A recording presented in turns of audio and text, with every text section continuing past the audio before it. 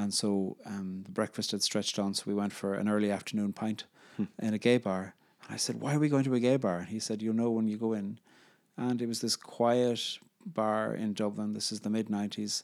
And I looked around and thought, I think everybody here is gay. And I thought, is this what safety feels like?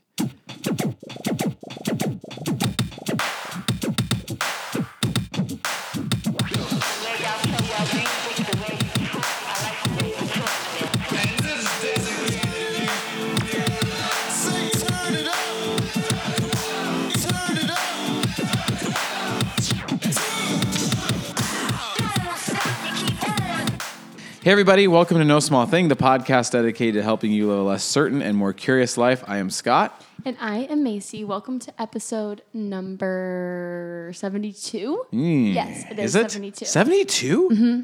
What is this episode officially going to be titled? I don't know if it is 72. I think it is because we did 70, which is the Enneagram 2s, and then 71 was Peter Rollins. Wow. Okay, so we got a few weeks left before we got to find an Enneagram 3. What is the title of this? This, I think, will just be Padraig Ó Tuama. Oh, welcome to episode Padraig Ó Tuama. That's the person. That's a person. I mean, it's an interesting name, right? You could have thought I was talking about some sort of philosophical concept. It's a person. Mm-hmm. So just like last week, we have another interview episode for you all because Scott went and did this really cool thing. Yeah. And what is it called? Awake? No. It was called Spark. Spark. Yep. It was a retreat that I did with a philosopher I love, Peter Rollins. So the guy I interviewed last week is the guy that puts this on. And then he basically curates an experience. So he invites a lot of other really great, amazing, interesting thinkers to come out and talk. And one person in particular that I did not get a chance to talk to is named Barry Taylor. And we kept saying we were going to do an interview, and I just never got around to it. But he said he'd be definitely willing to FaceTime with me someday. But he, at the end, I think he's an Enneagram 4, and he, at the end, I told Macy, was the person I took the most notes for. This person. And he's person sounds very epic. His presentation was how not to be a brand. Yep, which is what I'm always feeling authenticity like with at all costs. Yeah. So you would have been super there for that presentation. You know? Yeah. So it'd be really fun to talk to him. But anyways, yeah, I was out there, and Padraig Ó Tuama is a poet and justice, peace, and reconciliation worker, and was sort of the featured guest of the retreat. Okay. And we had this night in particular where he read about 90, I don't know if it was 90 minutes. The time together was about 90 minutes, and read 3 different sections of his poetry. And then in the midst of that evening, we also got to hear this violinist. It was like a magical, beautiful evening. Yeah. And profound and hard. And a lot of the poems, he said we can't share because they're awaiting to get submitted for different awards and stuff like that, or publications. I'm not quite sure. Sorry, Padraig, if you're listening. I'm not saying it right, but the gist of it is we weren't really allowed to record any of his poems, which I would totally post on our Instagram account if I would have been able to. But sorry, he's a poet. Gotta buy his book. Yeah. So yeah, he was willing to do this interview, which I was so excited about. Yeah. And we did it. He's a very cool dude. So I've listened to this interview, and you guys, it is worth your time. I feel like these last 2 interviews are, while it's a break from our typical, we don't usually do 2 interviews in a row. Right. Normally, that's not intentional. We have conversations. It is intentional. Yeah, normally we have just Scott and I, and then about 2 of every 5 episodes are interviews, because some of those are in Enneagram. But these were just opportunities that couldn't be missed. And these interviews also feel very important, and like they are right in line with our values as a team, and voices that we hope to be highlighting. So Padraig has a very profound, provocative voice, and he speaks for the queer community. He speaks about his experience of what it's like growing up gay and Catholic and the tension between that. But then also I feel like he's just very aware and in touch with the systems of our world, and has a very beautiful way of explaining it that just makes it all seem like, oh yeah, these are the words I've been looking for. So yeah, I mean, not that there's anything wrong with yelling, but everybody has their own style, and Padraig is a person in general that talks in a very gentle tone, but especially with his poetry, but just in general too, he he talks in sort of intense, justifiably angry ways in a still gentle tone. There's even a part in this episode that you listen to that I love where he says something along the lines of people calling out that he's getting angry. And he's like, yeah, I am angry, and I plan on getting angrier, actually. So, but he says it so gently. But he's like, I'm really angry. yeah. It's really interesting. Yeah, and that's the thing. That's also, anger can be expressed in a myriad of ways. Anger isn't necessarily always loud. One of the things he talked about, so Padraig was sort of the main speaker facilitator aside from Peter on this retreat. And so there was an evening where we got to just hear his poetry, which was a main feature of the retreat. But he also did a morning seminar every morning that Marissa, my wife, attended because she's a morning person. I skipped all morning sessions. His morning session started at 8. I slept in typically till about 10:30. Gosh, I think I'd have a tough time. I would probably go some of the mornings. Yeah, I guess we haven't really talked about this retreat.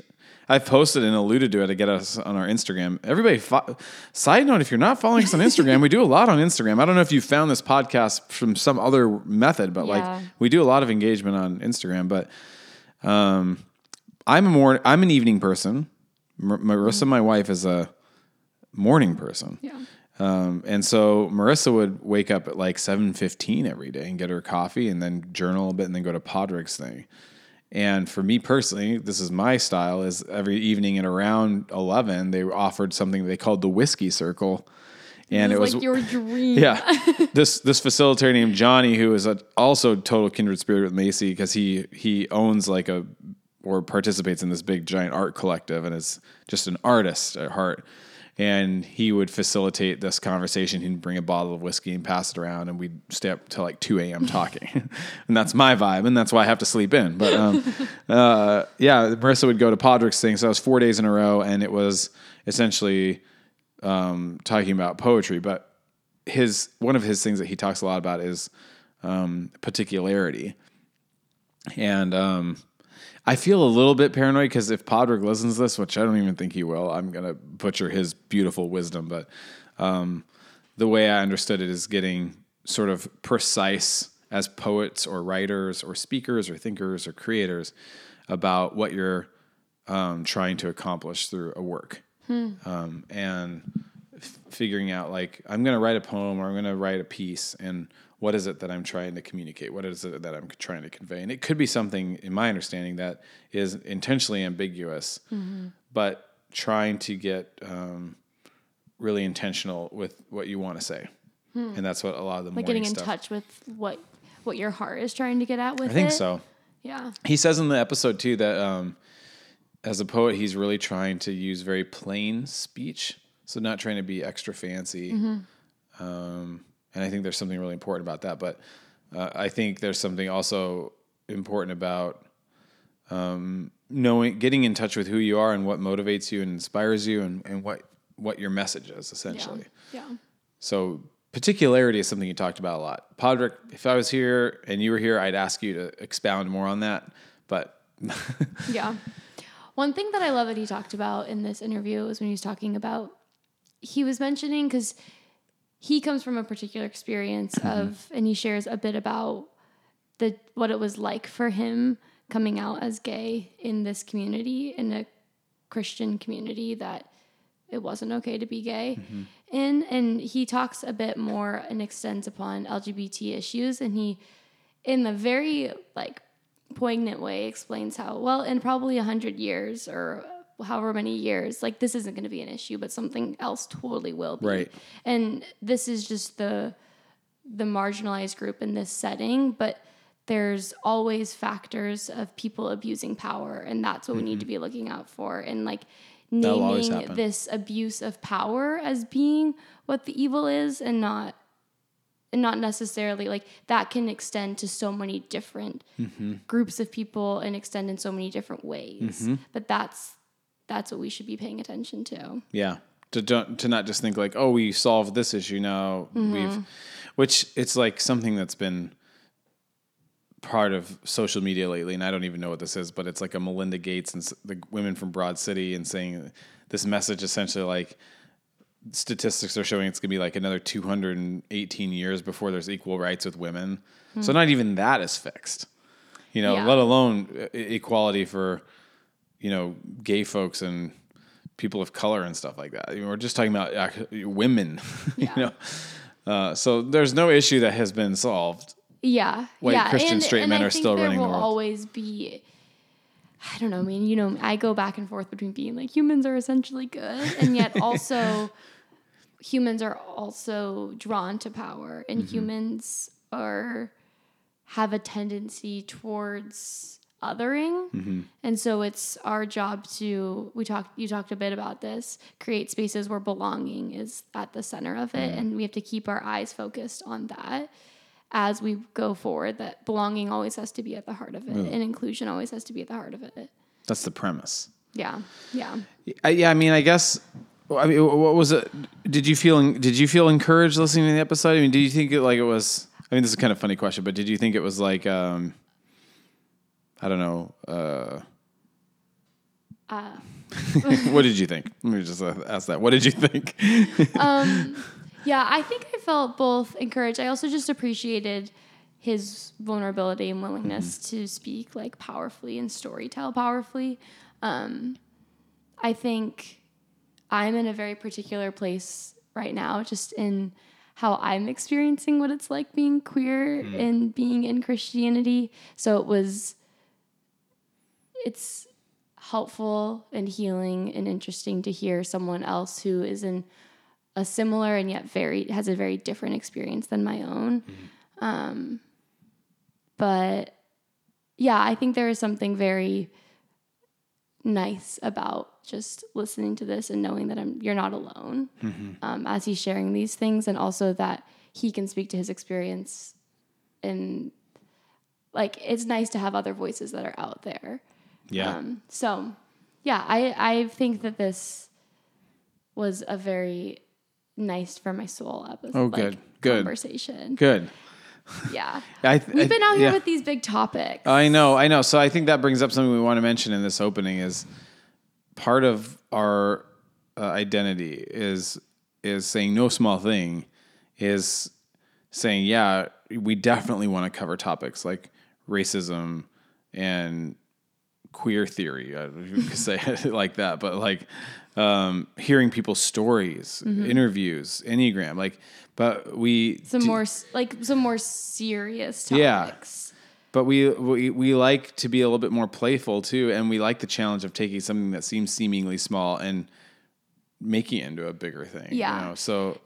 Yeah, and I think also part of our mood board as a podcast is that it's no small thing to feel and have like a myriad of experiences, such as this world. Like, there's moments for silliness and fun and just being lighthearted and taking, like, our topics are often goofy sometimes, like phones. And there's also existential times, and then there's also times to like be really informed and to take something and try and maybe educate people on something. So this is one of those topics we've had the gender episode, and then we have this one coming out, and then we also interviewed Matthias Roberts, who that'll be coming out soon, but we just finished that interview. So for us as a podcast, we've been like, oh, we have all these big serious topics things that like weigh heavily on us, I think, emotionally. So next week, expect a fun, lighthearted, silly That's episode. a good way of saying it, though. It's like it weighs heavily emotionally on us, and it's work. It is work, everybody. Yeah. Work we enjoy and are proud of, but yeah, I think we get in these spaces where it's like, okay, 3 weeks running now, we get in these spaces where it's like, we just want to meet up and have a nice, lighthearted, easy conversation that we are laughing about. Yeah.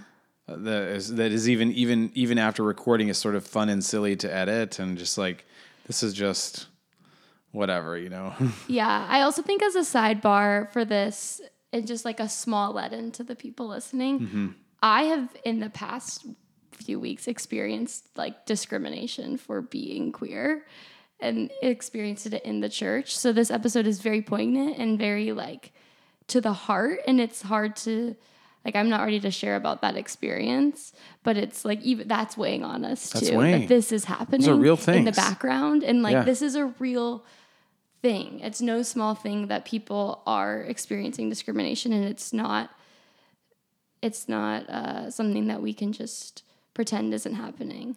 So, but next week, episode on what? Maybe jobs? We might talk about Maybe jobs. childhood toys. Oh, we might talk about childhood toys. Honestly, too, guys, if you're listening and think of anything that you think would be a fun, maybe silly we should topic, put something out. Yeah, That's let us a fun, know. silly topic for us, Yeah. please.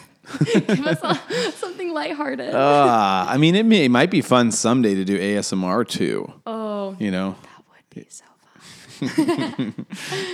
Okay, everybody. maybe that would be like a precursor to launching your ASMR channel. I know. Yeah. I haven't even said that. Macy has a backlog of ASMR that One day. they've been recording. One day I'm Yeah. gonna have it. My goal was the end of October, but then life got to be too much for me to be able to launch an ASMR channel. Someday, though. Okay. All right. We are excited for this. We think you'll learn a lot. This is an important person. I want to. I don't know what else to say about that. This isn't some random person we found off the side of the road, which would be interesting in and of itself. But look up Padraig Otuma. Look him up on Instagram. Look up his website. Buy his books. He has books of poetry. He's a person to follow. He's sort of an up and comer. Great, beautiful soul, and I think you're gonna love this episode. And we're proud to present it to you. So here we go.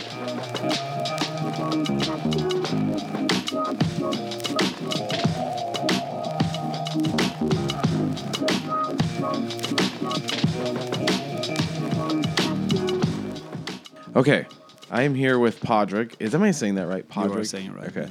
And this will be my second interview. If anybody listened to the Peter Rollins interview, where we are in this beautiful cottage, and it was where C.S. Lewis honeymooned, apparently. So it's nice and quiet, and we have the river sounds behind us. And Padraig, I hearing you talk this week, not only do you have a story I think that's important to listen to, but you have a way of framing it that I think really helps people connect with what you're saying on a theological level, but on a real deep heart level too. I think, in my experience, is becoming more urgent. Although I'm so sad to look back at my history and think that it wasn't urgent in my mind for a very long time. But I wonder if you'd be willing to share a little bit of your story. Sure. Yeah. Ask me questions and I'll answer them. Okay. Well, I just wonder about your early childhood. I mean, that's some of the things you were touching on. Yeah. And it seems that you had I don't know what the best word is, an awkwardness maybe about coming into yourself. Yeah. Well, maybe lots of people do. Everybody does. Yeah. I mean, my early childhood, like, I was very interested in language, and I still am, and loved poetry, and I still do. I love music as well, and those things are all very important to me and always have been. I spoke Irish and English before getting to school, and so getting to school where Irish and English is just part of the curriculum, of course, and poetry, and both those things have always been very important to me. I knew, from, I'm interested in poetry. I'm interested in gymnastics, so of course I was called the class faggot, and so. And when I realised what that meant, I thought, I definitely don't think I am like the rest of the fellas in the class. Not that being called anything made me that. It was just that, there's kind of stereotypes. And so when I realised, that thing called gay, that is me, I realised also I'm going to have to learn how to lie really, really convincingly. And I'm going to have to learn how to perform a certain version. I used to make close observations of my friends to think, what noises would they make if somebody said something about the class disco or, whatever, and just to learn how to imitate in order to fit in. So on the one hand, you're trying to fit in, but also you're trying to be unnoticed. So that leads to an awful lot of complication. And then if you're religious, like I was, you begin to hear all kinds of things too. This was in the mid-'80s. I was born in 1975. And so AIDS and HIV was very much in the news. And so if I heard anything about gay people, as it would have been said. It was regarding AIDS and dying of AIDS. And that certainly was the language around the place. So there was a great culture of fear, as well as a great culture of bullying, and then a great culture of projection and silence also regarding gay people. So it was a complicated time to grow up. Macy, my co-host, was saying that growing up, they would pretend to have crushes on boys and pick a boy that, in their estimation, was not attainable, so that there would be no risk that anybody would ever try to set them up. Okay. So to have a crush, but a crush that could never be followed through on. So therefore, you could just be seen as the person who has that kind of, that's a clever way to go about it. I suppose we all came up with coping techniques. Yeah. And that's, I was just thinking about this idea of or the stress and pressure of trying to pretend to be something you're not, and fitting in, and coming up with mannerisms and ways of being that don't fit who you are. And learning how to pass and all that. I used to always be very conscious of my hands. I used to try to force my hands to look more manly as a 13 and 14-year-old, because I was worried about how I carry my body, how I look, how I sound, will my voice break, or, all of those kinds of things. That are part of the anxieties of any young person who's trying to figure out, do I fit in with the group that I want to fit in with?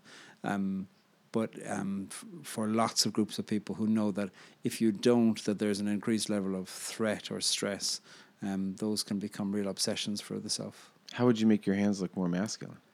Just by pushing my hands out a bit, so that my like knuckles would be broader and wider, rather than kind of a more slender hand. Now, as it happens, I don't have slender hands, right? But I was very anxious about this. It was almost a form of hypermasculinity that I was interested in, to go, how can I make sure my hands are as wide as possible in order that people would go, wow, he's got manly hands. It's a ridiculous thing, but it shows these small obsessions that would come into the mind of somebody who felt like there was a lot of threat and a lot of secrets to hold. Well, whatever our culture or society is doing to us, I don't relate on the sense of trying to look more masculine, but I do remember getting this habit of pressing my nose together so it looked thinner. Okay. And I would do that all day. Third grade, I would start doing that. Yeah. I mean, for people in the LGBTQ community, there's all kinds of particular levels of threat, of abandonment, relinquishment, and exile that we live under, or have lived under, hopefully. And in many places, those levels of threat are diminishing, thank God. But partly, those are exaggerations, true and worthwhile exaggerations to pay attention to, of basic anxiety that lots of people have about, will I fit in? Which isn't to diminish the experiences that lots of us had of absolute threat, sometimes threats that were carried through. But somehow it does speak to an economy of the human spirit where lots of us are seeking for something called belonging.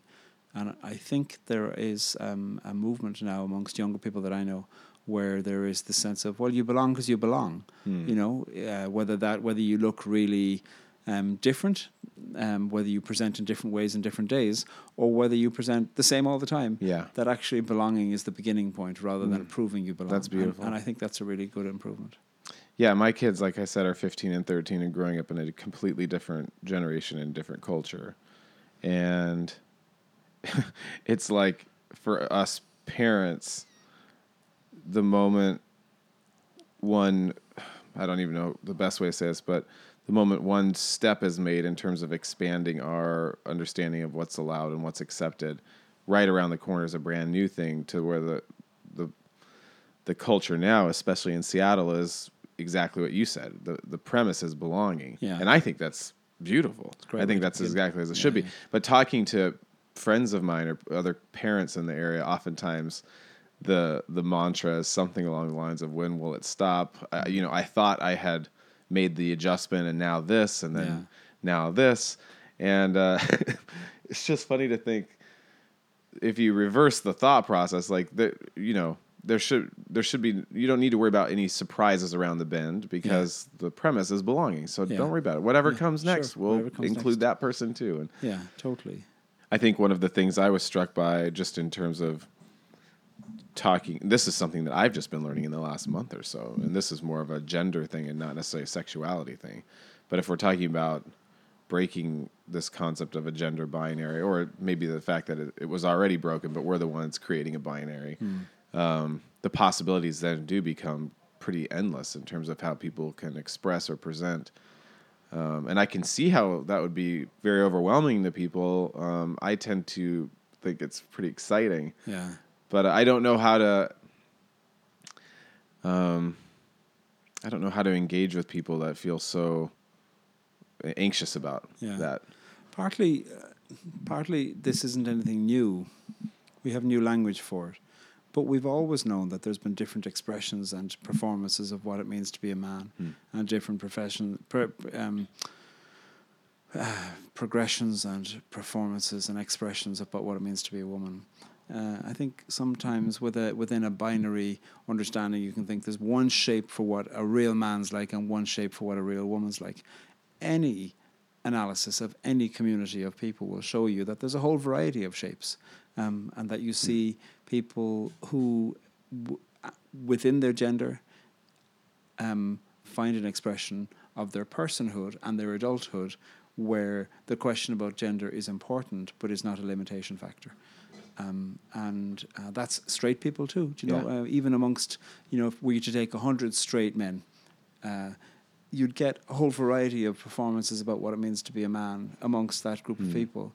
Now, one of the things you might get in that is the sense that a lot of them feel like, well, there is an ideal and I don't measure up to it. He does. So you might get a lot of that kind of comparison and competition there. And that's really worthwhile critiquing. But on a basic analysis, we know that already we admit for a whole variety of styles of expression and performance about what even a straight man is supposed to be. So it just stands to reason that, of course, across all of the gender expressions that there's a whole variety of presentations and performances, and work away. To my mind, the invitation is toward being an adult. Yeah. And that's what really interests me. The question about gender and whether a person fits in with somebody else's imagination about what that gender should act like. That's fairly uninteresting to me, and it makes me think of a limited imagination about what gender is, rather than anything that's authoritative. It does seem that like a lot of people are sort of locked up in their own commitment to presenting and expressing and performing a certain way, and one wants to be able to free people up to be able to truly be themselves. Yeah. I think the invitation is towards being an adult with wisdom, with fun, with creativity, with life, with possibility, and living in a wider society that honors those things, and living in a society that, in places where it doesn't honor those things, is beginning to change in policy and in practice towards honoring all of those things. Anything else is unimaginative. Mm-hmm. That's a good way of saying it. It's unimaginative. So going back to your story, you were growing up in the church, and that was a particularly abusive experience for you, I think. Yeah, well, I'm Catholic and was involved in the charismatic side of the Catholic Church, and then the charismatic side of ecumenical work as well, bringing Catholic and Anglican and Reformed and evangelical people together. And I got involved with some prayer groups and with organizations that were very devout, filled with really good people, where I learned a lot of things. And within them, there was deep anxiety about the possibility of a person who was gay. And so when I was 18, there was a few exorcisms arranged for me. And then when those exorcisms were deemed to have been unsuccessful, so-called, I was recommended / told to go along to somebody who would try to cure me through some reparative therapy, it was called. The groups have moved away from that term now, but there's still some groups that imagine that with some kinds of intervention that change is possible, whether that intervention is so-called psychological or so-called spiritual. Some people will say, oh no, you have unwanted same-sex attraction, and we'll just provide some healing prayer that might address some of your unmet needs from your childhood, and that might bring you into a deeper maturity about what it means to be a man now. So that sounds very gentle, except that's just a new packaging for an old idea, which is an obsession to imply that there is negative causation for somebody who's gay and building on that there is negative consequence of having gay people in the wider society, and building on that in order to prevent that there's cure interventions that can be done, or containment interventions to say, well, look, we won't cure you, we won't make you heterosexual, but we will at least contain you by getting you to commit to celibacy. And you get LGBT people who are used to all of those imaginations. Some of those enactments, like the ones that I went through, were really crude and vulgar. One of the people that I'd gone along to do would, ask me to imagine the parts of a woman's body that in my future heterosexual healed humanity I would find attractive. That's vulgar. And misogynist. Yeah. He used to always get me to account for any time during the week since I'd been to him when I might have been aroused, and to get me to think through, was that sinful or not, if it was about something. So those are really vulgar, but it isn't only the vulgar things that are problematic. Things like healing prayer for your unmet needs that has led to you being somebody who might struggle a little bit with your sexuality. That's just as insipid. And actually its gentleness only convince its perpetrators that it's gentle. The impact of it on the person who was being perpetrated upon is still violent. I'm a youth pastor, and so I think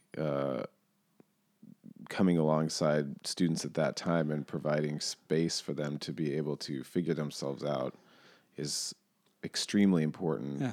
And thinking about this season of your life, I'm wondering if you were sort of buying into it and you were trying to go along with it, or were you just right out in the back of your mind were like, this is bad, or you wrapped up? I was totally buying into it because Yeah. There was threat.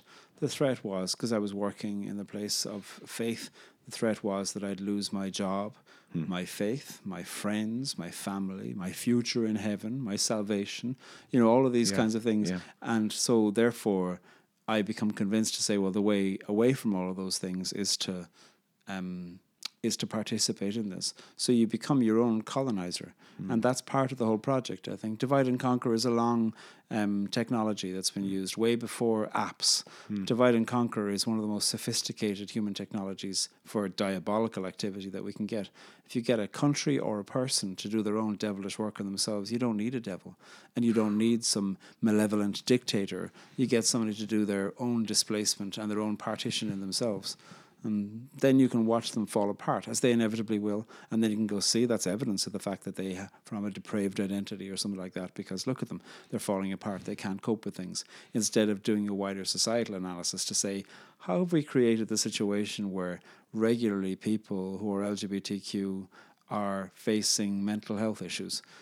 Instead of blaming them to go, well, clearly there's something intrinsic about being LGBTQ that has mental health impact. Say, how is the wider world hostile to that experience?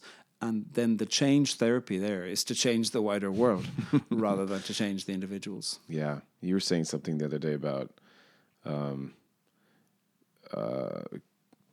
this sort of colonialist mindset of getting people to negotiate in not their native tongue.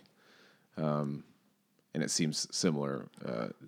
Diabolical is a word that I think is very appropriate for that. Yeah, there's an old technique in colonialism, which is to introduce a new language and a new god into a place that already had its own languages and its own gods. And if people are negotiating in a language that isn't their own, that isn't only just about an actual different language. If you're negotiating in a mindset within which you're not fluent, and maybe you don't even want to be fluent, well then, it can be really complicated. I went along once to a mediation speaking to a pastor who was doing some change therapy, and I went along, this is recently enough, and I went along to challenge, I suppose, and to appeal to this pastor to cease doing. And the meeting was complicated. We met in a place with a mutual friend thinking, well, I'm uninterested in this being kind of escalated shouting. I'd like us to actually communicate with each other and to come out with some kind of situation where change therapy would stop. Yeah. Okay. Yeah. Or change prayers. And the pastor said, well, before we talk, I need you to prove to me that you're not breaking any of the 10 Commandments. Ooh. And I just felt unfluent. It was like, this is a little game, and Yeah. I think that we're starting here makes me think you have an assumption of the ones that you think I'm breaking. So Yeah. how about we start with that? Why don't you tell Yeah. me? And then he went, "This isn't starting very well." I was like, "I know." Is it just my? Yeah, not off to a good start, and Yeah, I think that's as if that was my problem. Yeah, I think that is fascinating. one of the weird things, and again, I'm just a person, I'm embarrassed to admit, that's only just starting to see it as a white straight Christian man out in the world. Yeah. Or maybe I saw it but didn't understand it as a problem. Yeah. Just this idea that the burden would be on you to talk about how you're following the Ten Commandments, but not the person asking you the question. Totally. Yeah. I mean, ultimately, questions to do with inclusion at the moment, a lot of questions to do with inclusion are regarding LGBTQ inclusion and race and gender. Okay. There will be a time, maybe in a millennium, where those will not be the obsessions.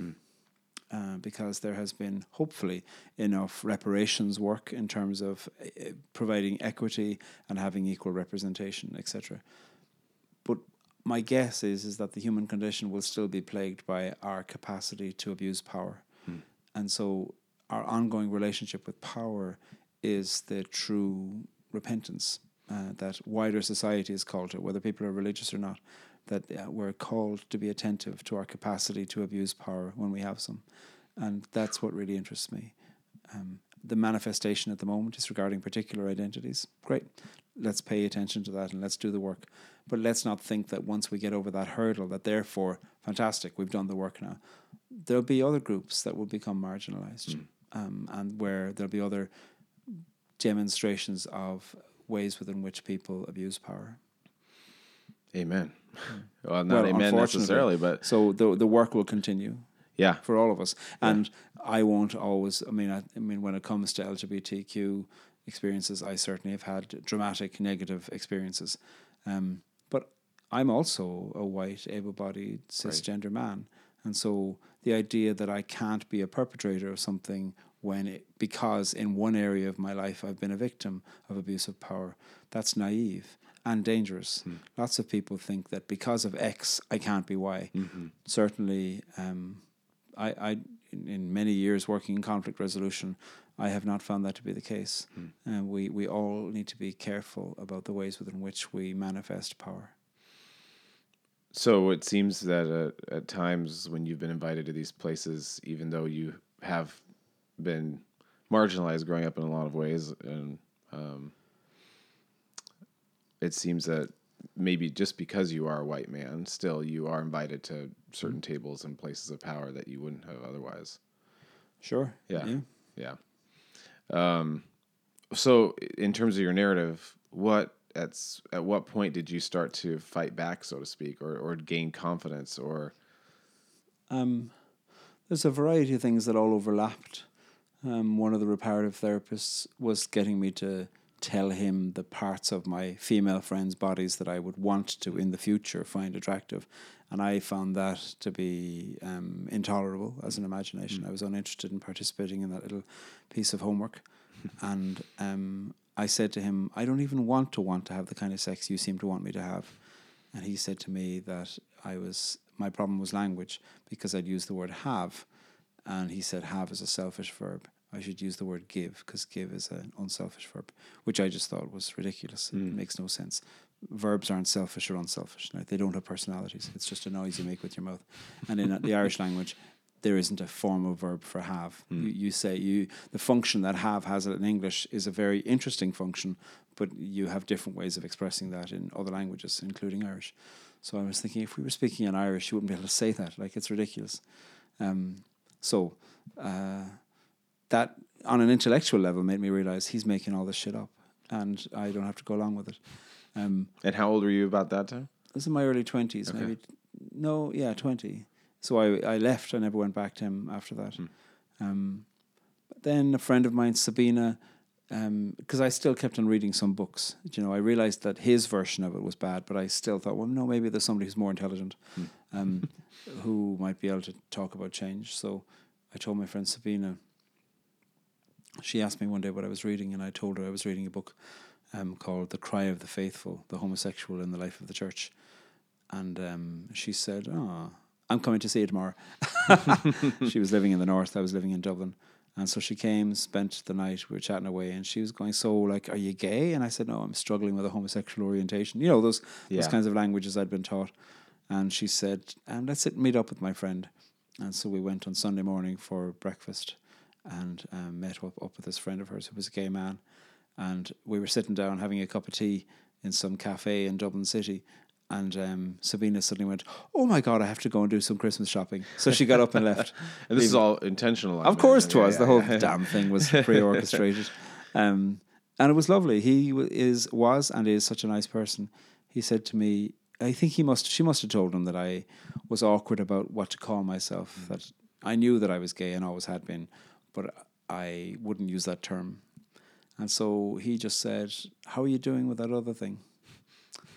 And I said to him, "Do you know any gay couples that love each other?" And he said, "Finish off your breakfast. Let's go meet them."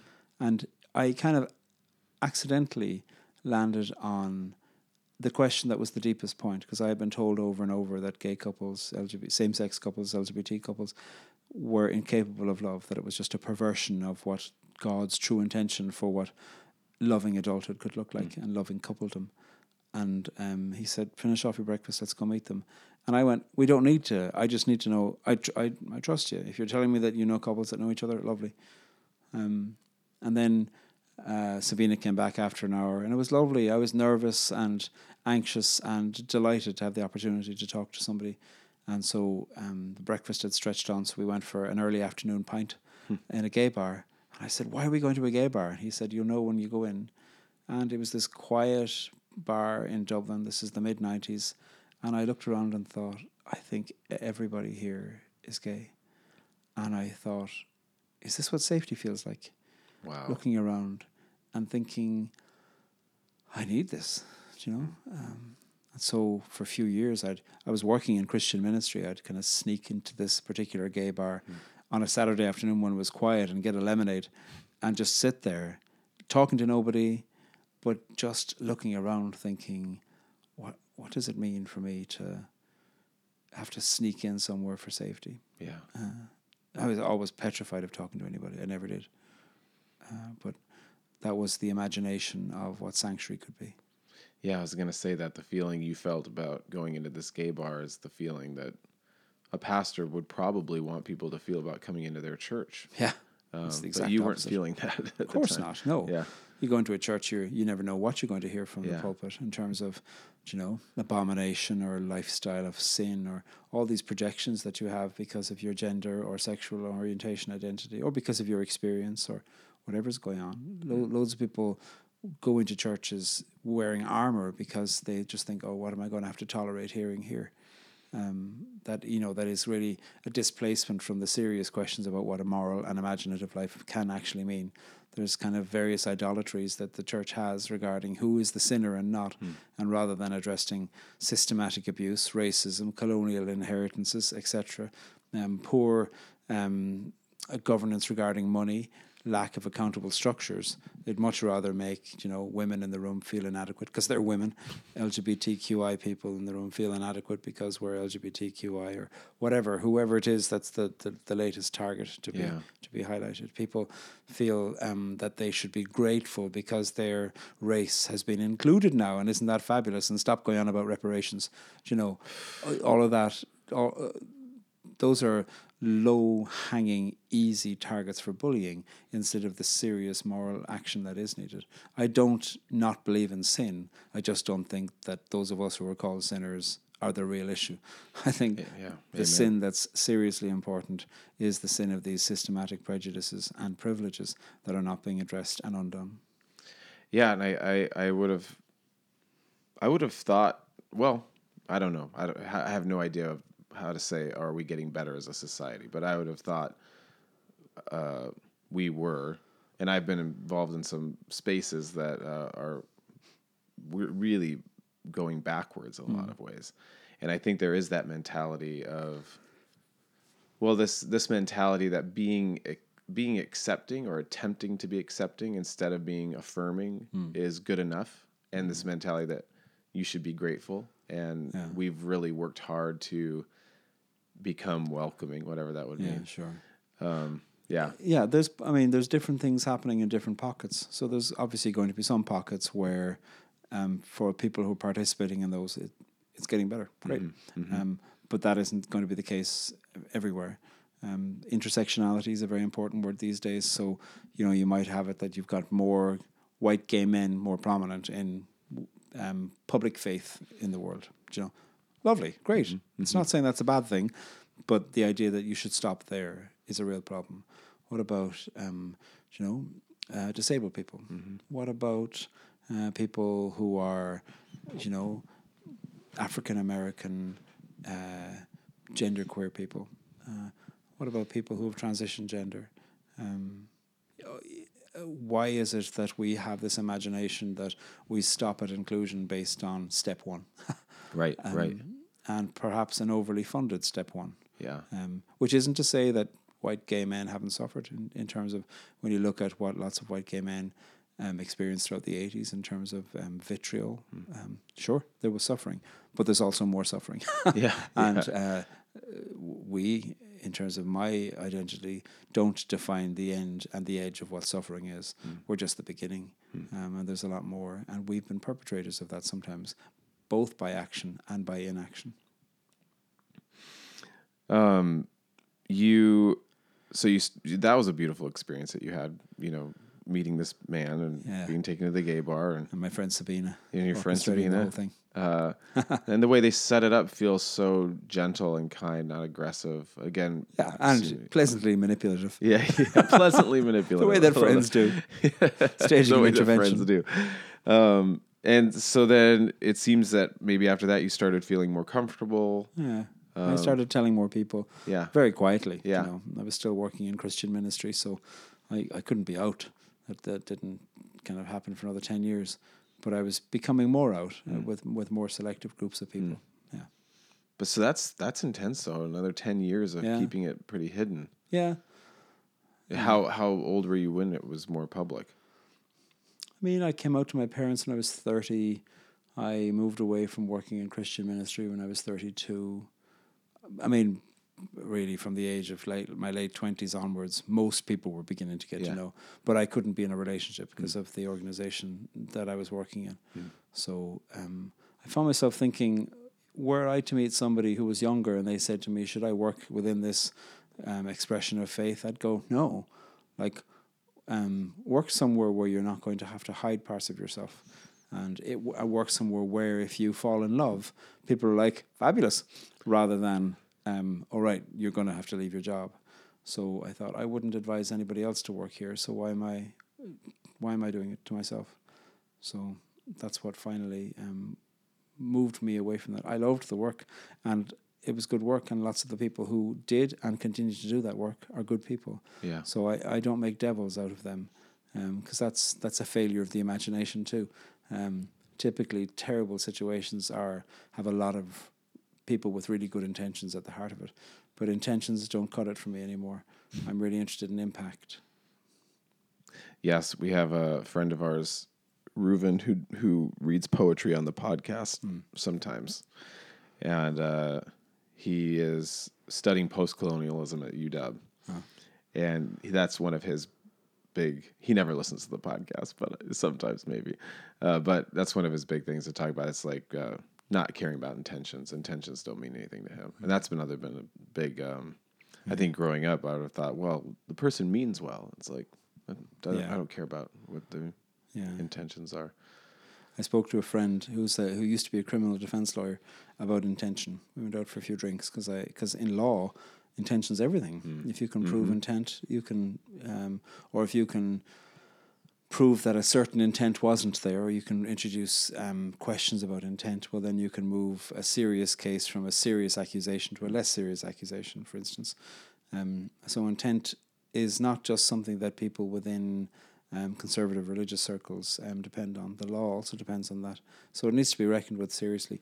But there is a category within law. So, for instance, if a person is driving within the speed limit and causes an accident, even though so say the speed limit is 30 miles an hour and they're driving at 29 miles an hour, you can say, well, you weren't breaking the law, your intent was not to cause this accident, but you can still say, nonetheless, given the fact that this was the end of school time, for instance, you were driving recklessly. And so being reckless within the context of so-called good intentions is a legal category.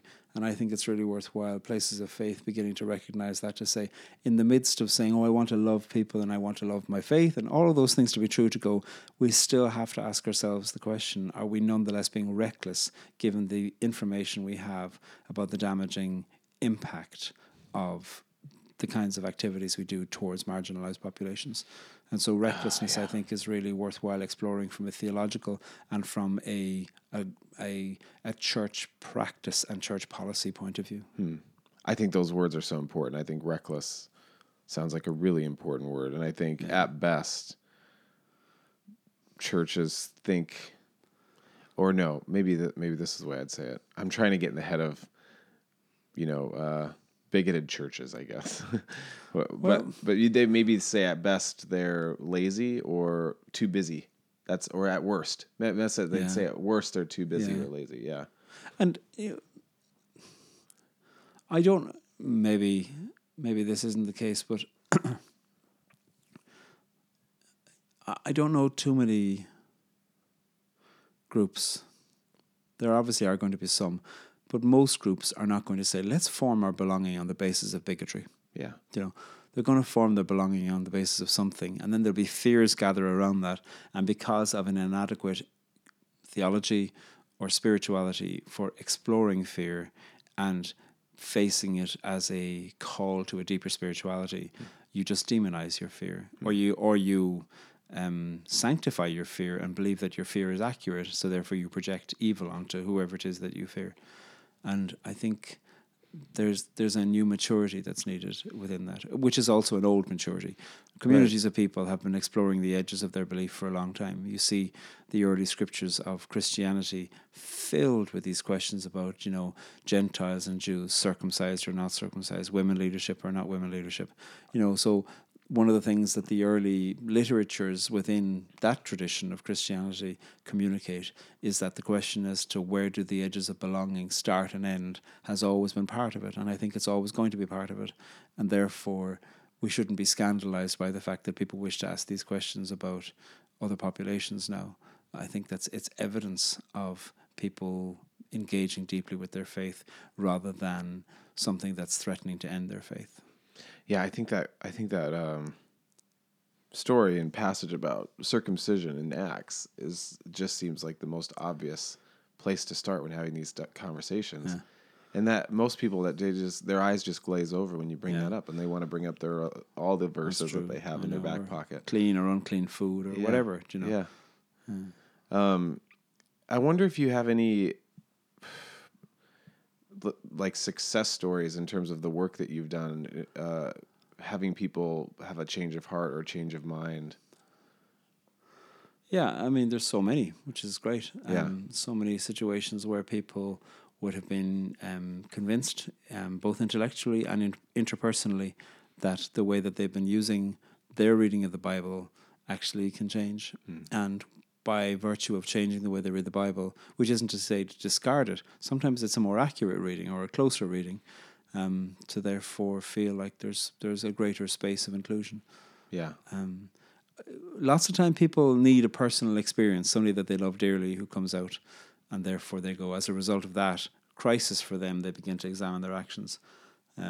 That's okay. I kind of wish that we didn't need to wait until everybody who has negative policies about us has a personal experience. So, I'd like it that more people would just begin to go, I need to do some work, without waiting until you realize you've hurt somebody close to you. There's enough people that aren't close to you that have been hurting for changes to happen. So, yeah, I mean, I've run lots of seminars and done lots of work when it comes to exploring the narratives of LGBTQI people, as well as exploring some of the texts used from religious contexts to speak about us. And intellectually and interpersonally introducing the fact to say, look, there's 6 or 7 really interesting ways to interpret this text. Why do we just think there's a good way and a bad way? So let's explore the Hebrew word toeva that you find in the book of Leviticus, the word that's translated into English as abomination. Let's explore the word arsenokotai that you find in the Christian Greek scriptures. And to go, what does arsenokotai mean? When was the word homosexual used to translate that word first?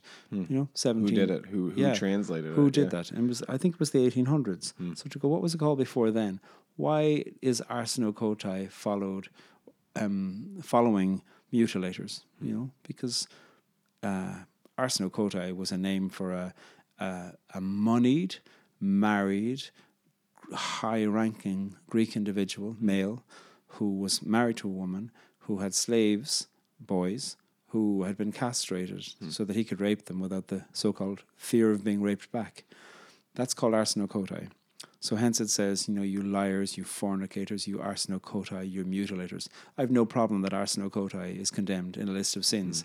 I do have a problem with the idea that arsenokotai is homosexual is a appropriate translation of that. And so, and that's just good scholarship. And so sometimes people are like, well, it says it there in ink in the Bible. So, if it was different, I'd believe there was something different. And half the time we need to go, let's take a really close reading of that text. Let's look at the original languages. Let's find a way to interpret it. I'm not somebody that would argue that the Bible is necessarily pro-gay. I just don't think that the ways that we've manipulated the Bible to make it anti-gay are accurate. I think that's something I've learned a lot from Peter, is that we'll often use religion or God to just amplify our own bigotry. Yeah. It's a predetermined outcome to say, let's look for where the Bible justifies my hatred of that group of people, rather than saying, am I the one in need of conversion? Yeah, absolutely. And then as somebody that's gone to seminary and studied Scripture, and I find it so alarming and frustrating how being trained to look and dig deeper into Scripture is often not wanted in many churches. Or I think a lot of people assume you went to learn the right way to think about it. Yeah. And now you have a firmer foundation rather than a lighter, more curious approach to Scripture. Sure. I mean, it's a failure of the imagination. And I think this is possible for people in all religious and political spectrums. Sometimes we go to learning in order to justify that we're already right. Right. Instead of imagining, I might be wrong, I have a lot to learn. And so there is an imagination of the dignity of learning, which isn't frightened of ignorance or frightened of change, that we need to have in front of us. And I think that's a really important thing. Theological college or seminary is not set up to prove to you why you've always been right. It's set up to say, let's mess with your thinking. Let's open up the possibility to go, there's lots of ways of thinking about this. And in the middle of opinions about various theological premises, there's the work of burying people, of christening, baptizing people, of marrying people, of being together as community with each other when something terrible happens, and being with each other in celebration also, and locating theological imagination and deep theological thinking within the context of an interpersonal group ethic is really important. That's beautiful. I'm wondering, I read the works of James Cone for a year, and he's, just for anybody listening, he was sort of the founder of Black Liberation Theology, and he was known for being very angry. And one of the things that I was convicted about as I was reading his work was that he was often invited to teach in the same spaces as Reinhold Niebuhr, and so they were friends, it seems. But he in his book, The Cross and the Lynching Tree, he juxtaposes news clippings of local lynchings where Reinhold Niebuhr would be speaking, and Reinhold Niebuhr wouldn't speak out on it. And he has published articles where he was saying the black community needs to be patient with this white community. We're figuring it out. I agree that these lynchings are wrong, but it's going to take a while for us to get there. And James Cone, I think, rightly introduced a lot of anger into these conversations, very rightly so. But I was just so struck and saw myself in sort of this moderate, well-spoken, gentle, slow-moving white institution and anger is viewed as like, well, don't lose your head about this. We got to be reasonable. We'll talk about it. Unless you're losing your head. Yeah, exactly. That's the whole point. And I felt that way about absolutely the gay/queer community now. That we're talking about this so in many churches and many Christian spaces in such a slow, lazy, non-urgent way. Meanwhile, people are dying or being excluded. Yes, I have a question. Like, where do you think the role of anger plays in your work? It's very present. I've Yeah. got a new book coming out next year called Feed the Beast, and there's lots of poems in that about reparative therapy or exorcisms, and there's plenty of anger in there. One of the things that happens in protesting communities is the idea that people's objections to something that's wrong all need to look the same. And so I got invited once to speak at this conference, God almighty. Somebody was running a conference about LGBT people in the life of the church. It was a conservative conference, and the organizer invited me to come along. And the conference was called The Lepers Among Us. Ooh. And it was a conference that implied that cure was possible, etc., etc. And the organizer said to me, "You're one of the good homosexuals because you're not an angry one." So he said, "If you can stand the conference, I'll give you 15 minutes at the end for a response." Wow. And walking in, there was a protest happening outside. I asked a friend, another gay guy, to come with me. I knew and greeted and kissed and hugged everybody in the protest outside. And what was lovely is that we knew we each have different forms of work to do for the same purpose.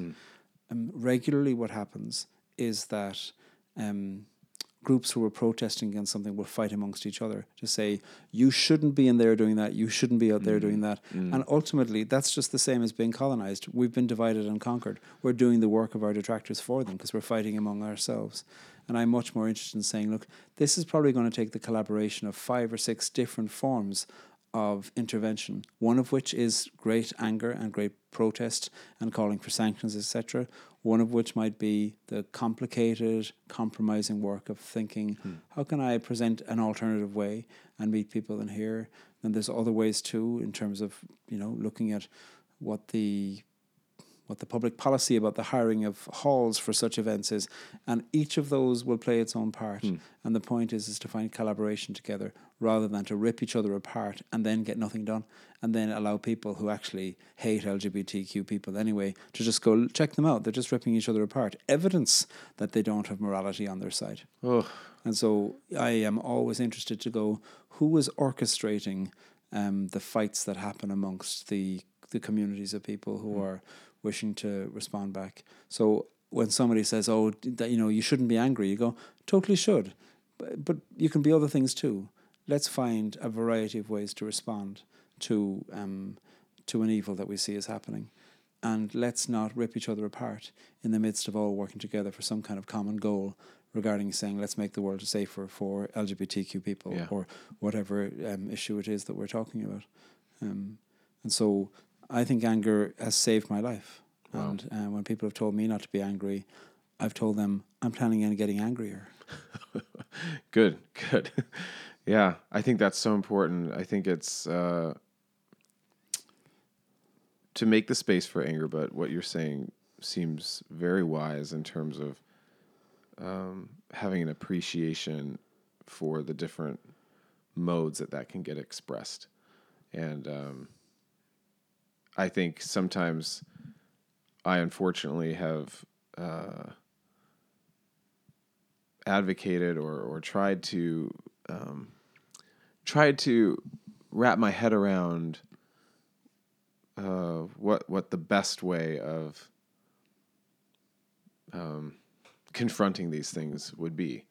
And if somebody critiques a certain mode of protest, or even, for example, I had some friends that were who were gay, critiquing Pride Parade in Seattle. Yeah. And I was like, well, what do you suggest if not that? And they're like, well, it's not our job to suggest something else. We're just saying this has problems, and there's other ways of expressing pride, and there's other ways of expressing what that's trying to accomplish. Yeah. And I was sort of antagonistic. I was like, well, then you tell me the better way, and just to think that we don't have to we can use our imagination to think of many different ways that we can true. confront these things. And from the point of view of conflict mediation, the interest for me is to say, how in the midst of deep disagreement can we exercise a democratic muscle where we are arguing brilliantly and creatively with each other, disagreeing hugely, and nonetheless keeping our eyes on something, which is to say, we need to find some compromising way to collaborate with each other for the greater good. And different things will win at different times. Great. And different things can coexist at different times. You know, I'm a poet. The call of poetry is to do a certain kind of piece of work. I'm very interested in politics, and people will sometimes say to me, "Oh, you know, we should go into politics." I would be a terrible politician. I'd be awful. That's not my work to do. And for people whose work it is to do, the point for me is to think I shouldn't hold them to the standards that I think a poet should be held to. I should hold them to the standards of politics, which is a standard that I would not be able to reach, and I wouldn't be able to do it. We all don't need to do the same thing, and it won't always feel comfortable because we'll be doing different things. But there should be a capacity that people who do ultimately have some kind of common goal for societal improvement should be able to work together, because otherwise people who are trying to do good will rip each other apart, and people who are interested in greed and self-promotion, they'll win every single time. And so who is winning is a serious question. I see groups on the left tearing themselves apart, and they're interested to go, are you going to win or are we going to win, you or we? And I think, do you know who's really winning? It's people who hate all of you. They're winning. And so let's be more conflict intelligent about that, and let's not let ourselves be the playthings that allow other people to be out of the limelight of accusation. Well, it's so funny. I find myself in the midst of interviewing you saying, when I say, "Oh, this is so profoundly articulate," well, it's like, of course, from a poet, I would imagine, you know, you working with words so precisely, and that's one of the things you've said this week about the particularity. Words are plain. I'm interested in plain words. I don't like using words that, you know, I'm not interested in using words that you'd have to look up the dictionary for. I'm I get really that interested in using words that are just the words of everyday speech. I guess as we are wrapping up, I would wonder, or I think it'd be interesting to hear you talk about what you think the role of poetry has played in your confrontation with these things, or I think poets are sort of mysterious in terms of the role they play in society, and you seem to have a very clear idea of what role you play as a poet. I'm not sure I do. I mean, I don't know where poetry comes from. I don't know why I need to write it. I can certainly say, look, the Irish education curriculum was saturated in poetry. I spoke 2 languages when I got to school. So those are things certainly that made the entry point and the doorways into poetry work. But there's loads of people who write poetry for whom that wasn't the case. They came to poetry late in life, or they'd been failed by the education system. And what the purpose of poetry is, I don't know. Right. Because certainly some poems have been used for great social change, but I'm not sure that that's the final purpose of the poem.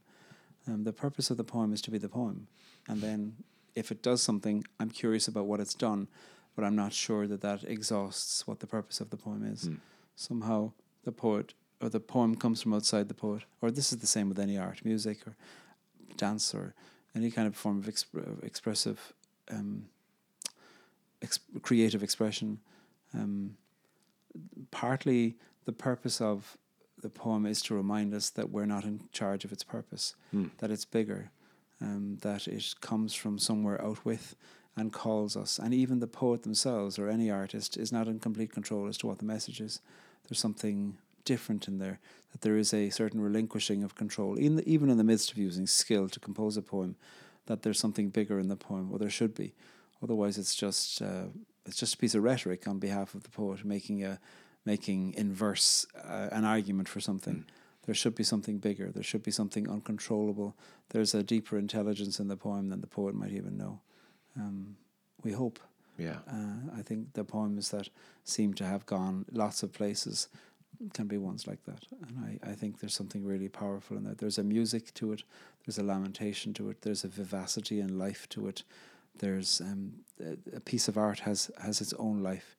And after many years of conflict resolution, where I was focusing on the language being used between people who are locked in binary arguments, I've moved away from conflict resolution because poetry has always been the thing that kept me alive, and I'm really interested in spending all of my working life now working in with poetry because it has so much to say.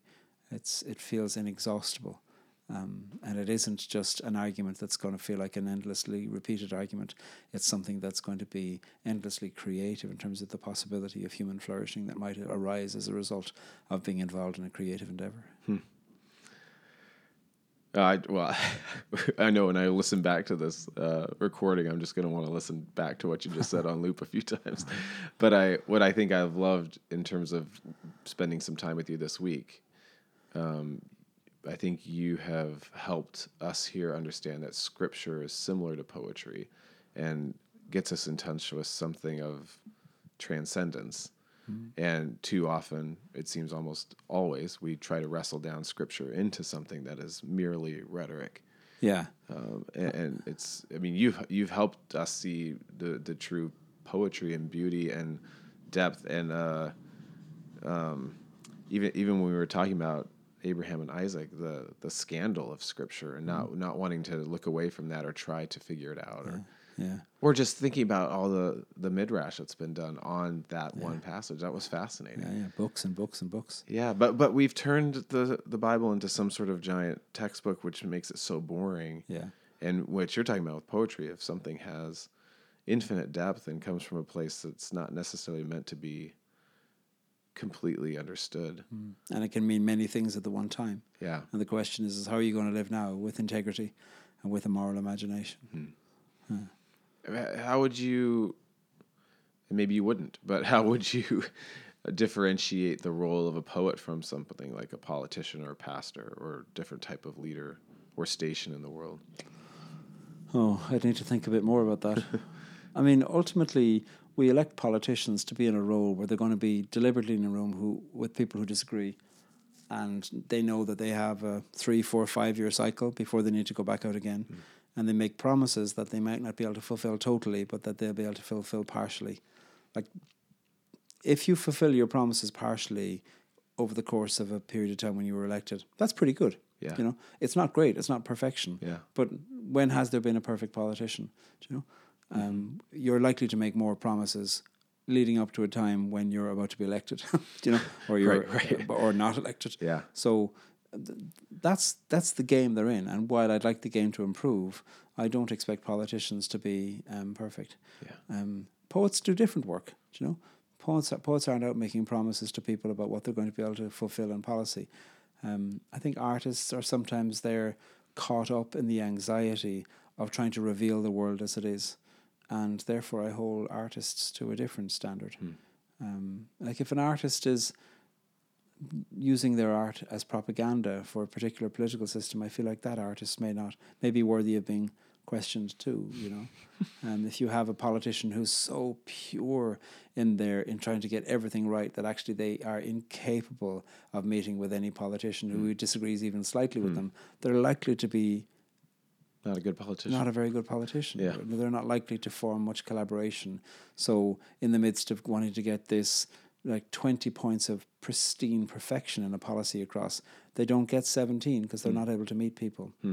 So they get 0. And so I hold politicians to the standard to go, what have you been able to achieve in the midst of knowing you're going to fail, but you're not going to get the 20 points you guaranteed. But what have you been able to achieve, and how have you built some interesting alliances along the way, and how have you been able to create something where people can collaborate and where people's lives, or, you know, in terms of your constituents, have been improved? And have you demonstrated integrity? Have you demonstrated a capacity to listen and learn while you're on the job?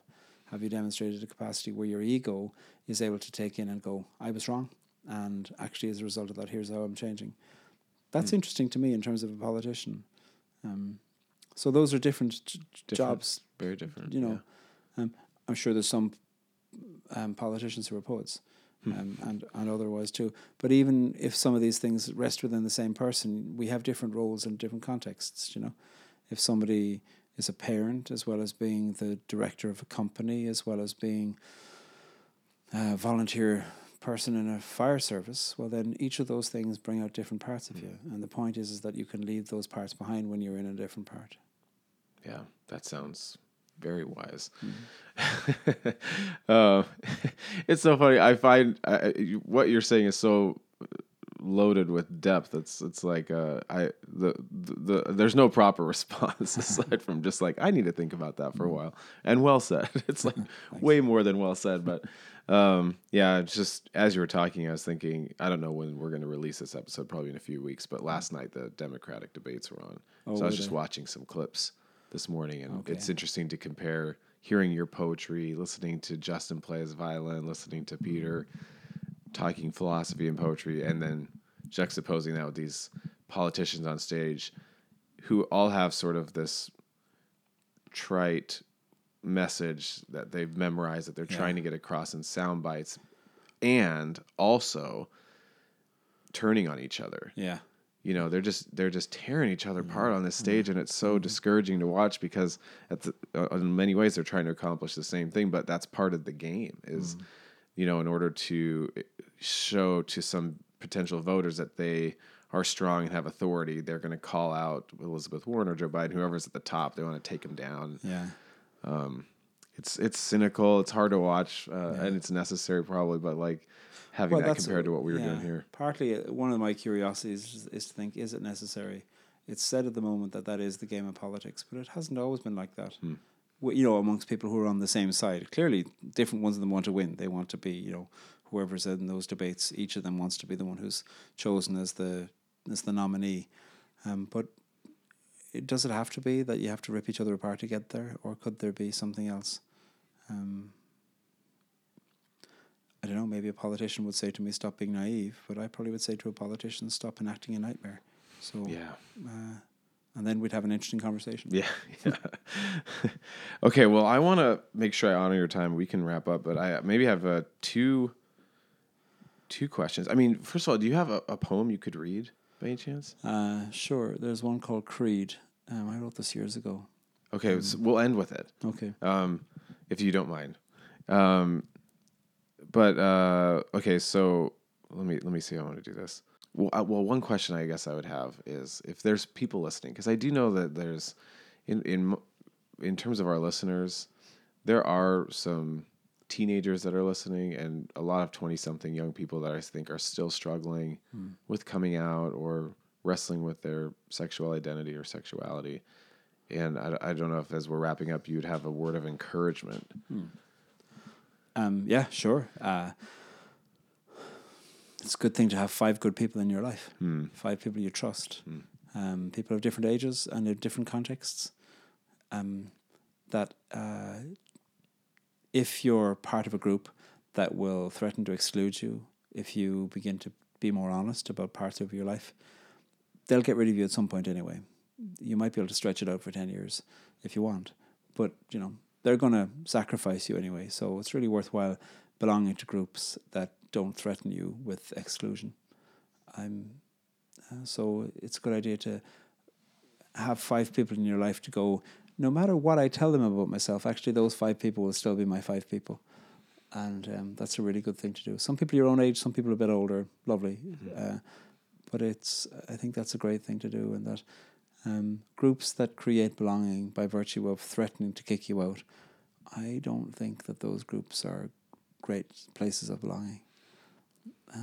And there are all kinds of fantastic groups around the place who will not make you choose between your faith and your sexual and gender identity. There's all kinds of places to say, you know, it's not that they say you're welcome regardless of your sexuality. You're welcome, and we regard your sexuality with great dignity. So you come along and say, I'm non-binary. They're like, great. How can we support you? What are your preferred pronouns? And do you want to sign up on the rota? Because we need people on the rota, you know. So it is to say that these things aren't barriers to full participation in terms of volunteering as well as leadership. So there's all kinds of places in most cities where you can find somewhere to belong, and those places are increasing. And also places where you can be signposted are increasing. And so there's national organizations in the United States that will signpost you to communities of faith nearby. A simple Google search will bring up some places, and please God, there'll be more and more of those places where people don't have to tolerate a certain amount of threat in order to have a place where their faith can be expressed. Beautiful. Thank you so much. Yeah, I as I've listened to you, whether I'm reading poetry or listening to a good song, I think the things you've been saying are so rich, and the conversation topic obviously is not a flippant conversation. No. So It's life and death. yeah, and I know I'm sort of hosting and facilitating a conversation. Oh yeah, you're gonna get your poem. Okay, so as we're wrapping up, I'm gonna put your microphone right here. As we're wrapping up, oftentimes we'll end an episode of No Small Thing with a benediction or a poem or a reading of some kind. And as we know, Padraig is a poet, so we'll end this episode with a poem. Okay, so we'll end with this. This will be the last thing, but Padraig, I just want to say thank you so much for spending time with me this afternoon. It's been great. Thanks, Scott. And I hope I get to talk with you again someday, but I'll listen to any other podcasts I catch you on at some point. Creed. I once was blind, but now I can see. I once was him, but now I'm me. I once was cold, but now I'm not. I used to fear hell where the fire is hot. I wanted to be straight, but the thing is I'm queer. I thought I belonged there, but I belong here. I once was wrong because I thought I was right. I thought that the darkness was the same as the night, and I thought that the light was consoling and beautiful. All it asked was be pure and be right and be dutiful. But light can be insipid and daytime can be vacuous, and no cult is so crude as the cult of the miraculous. I thought that walking on the water would be the end of it all, but addiction to articulation was the start of my fall. I fell into meaninglessness, I fell into sin, I fell into darkness, and I felt caged in, and I fell into the arms of something that was lurking in the corners, in the shadows, and it's been slowly converting my methods and madness into myth and new meaning, my sagas and sadness given girth and given grieving. And now I believe in the God of the human, the good and the glorious, the generous and moving. I once was blind, now I'm blinder still, and inside my own nighttime I am silent and still.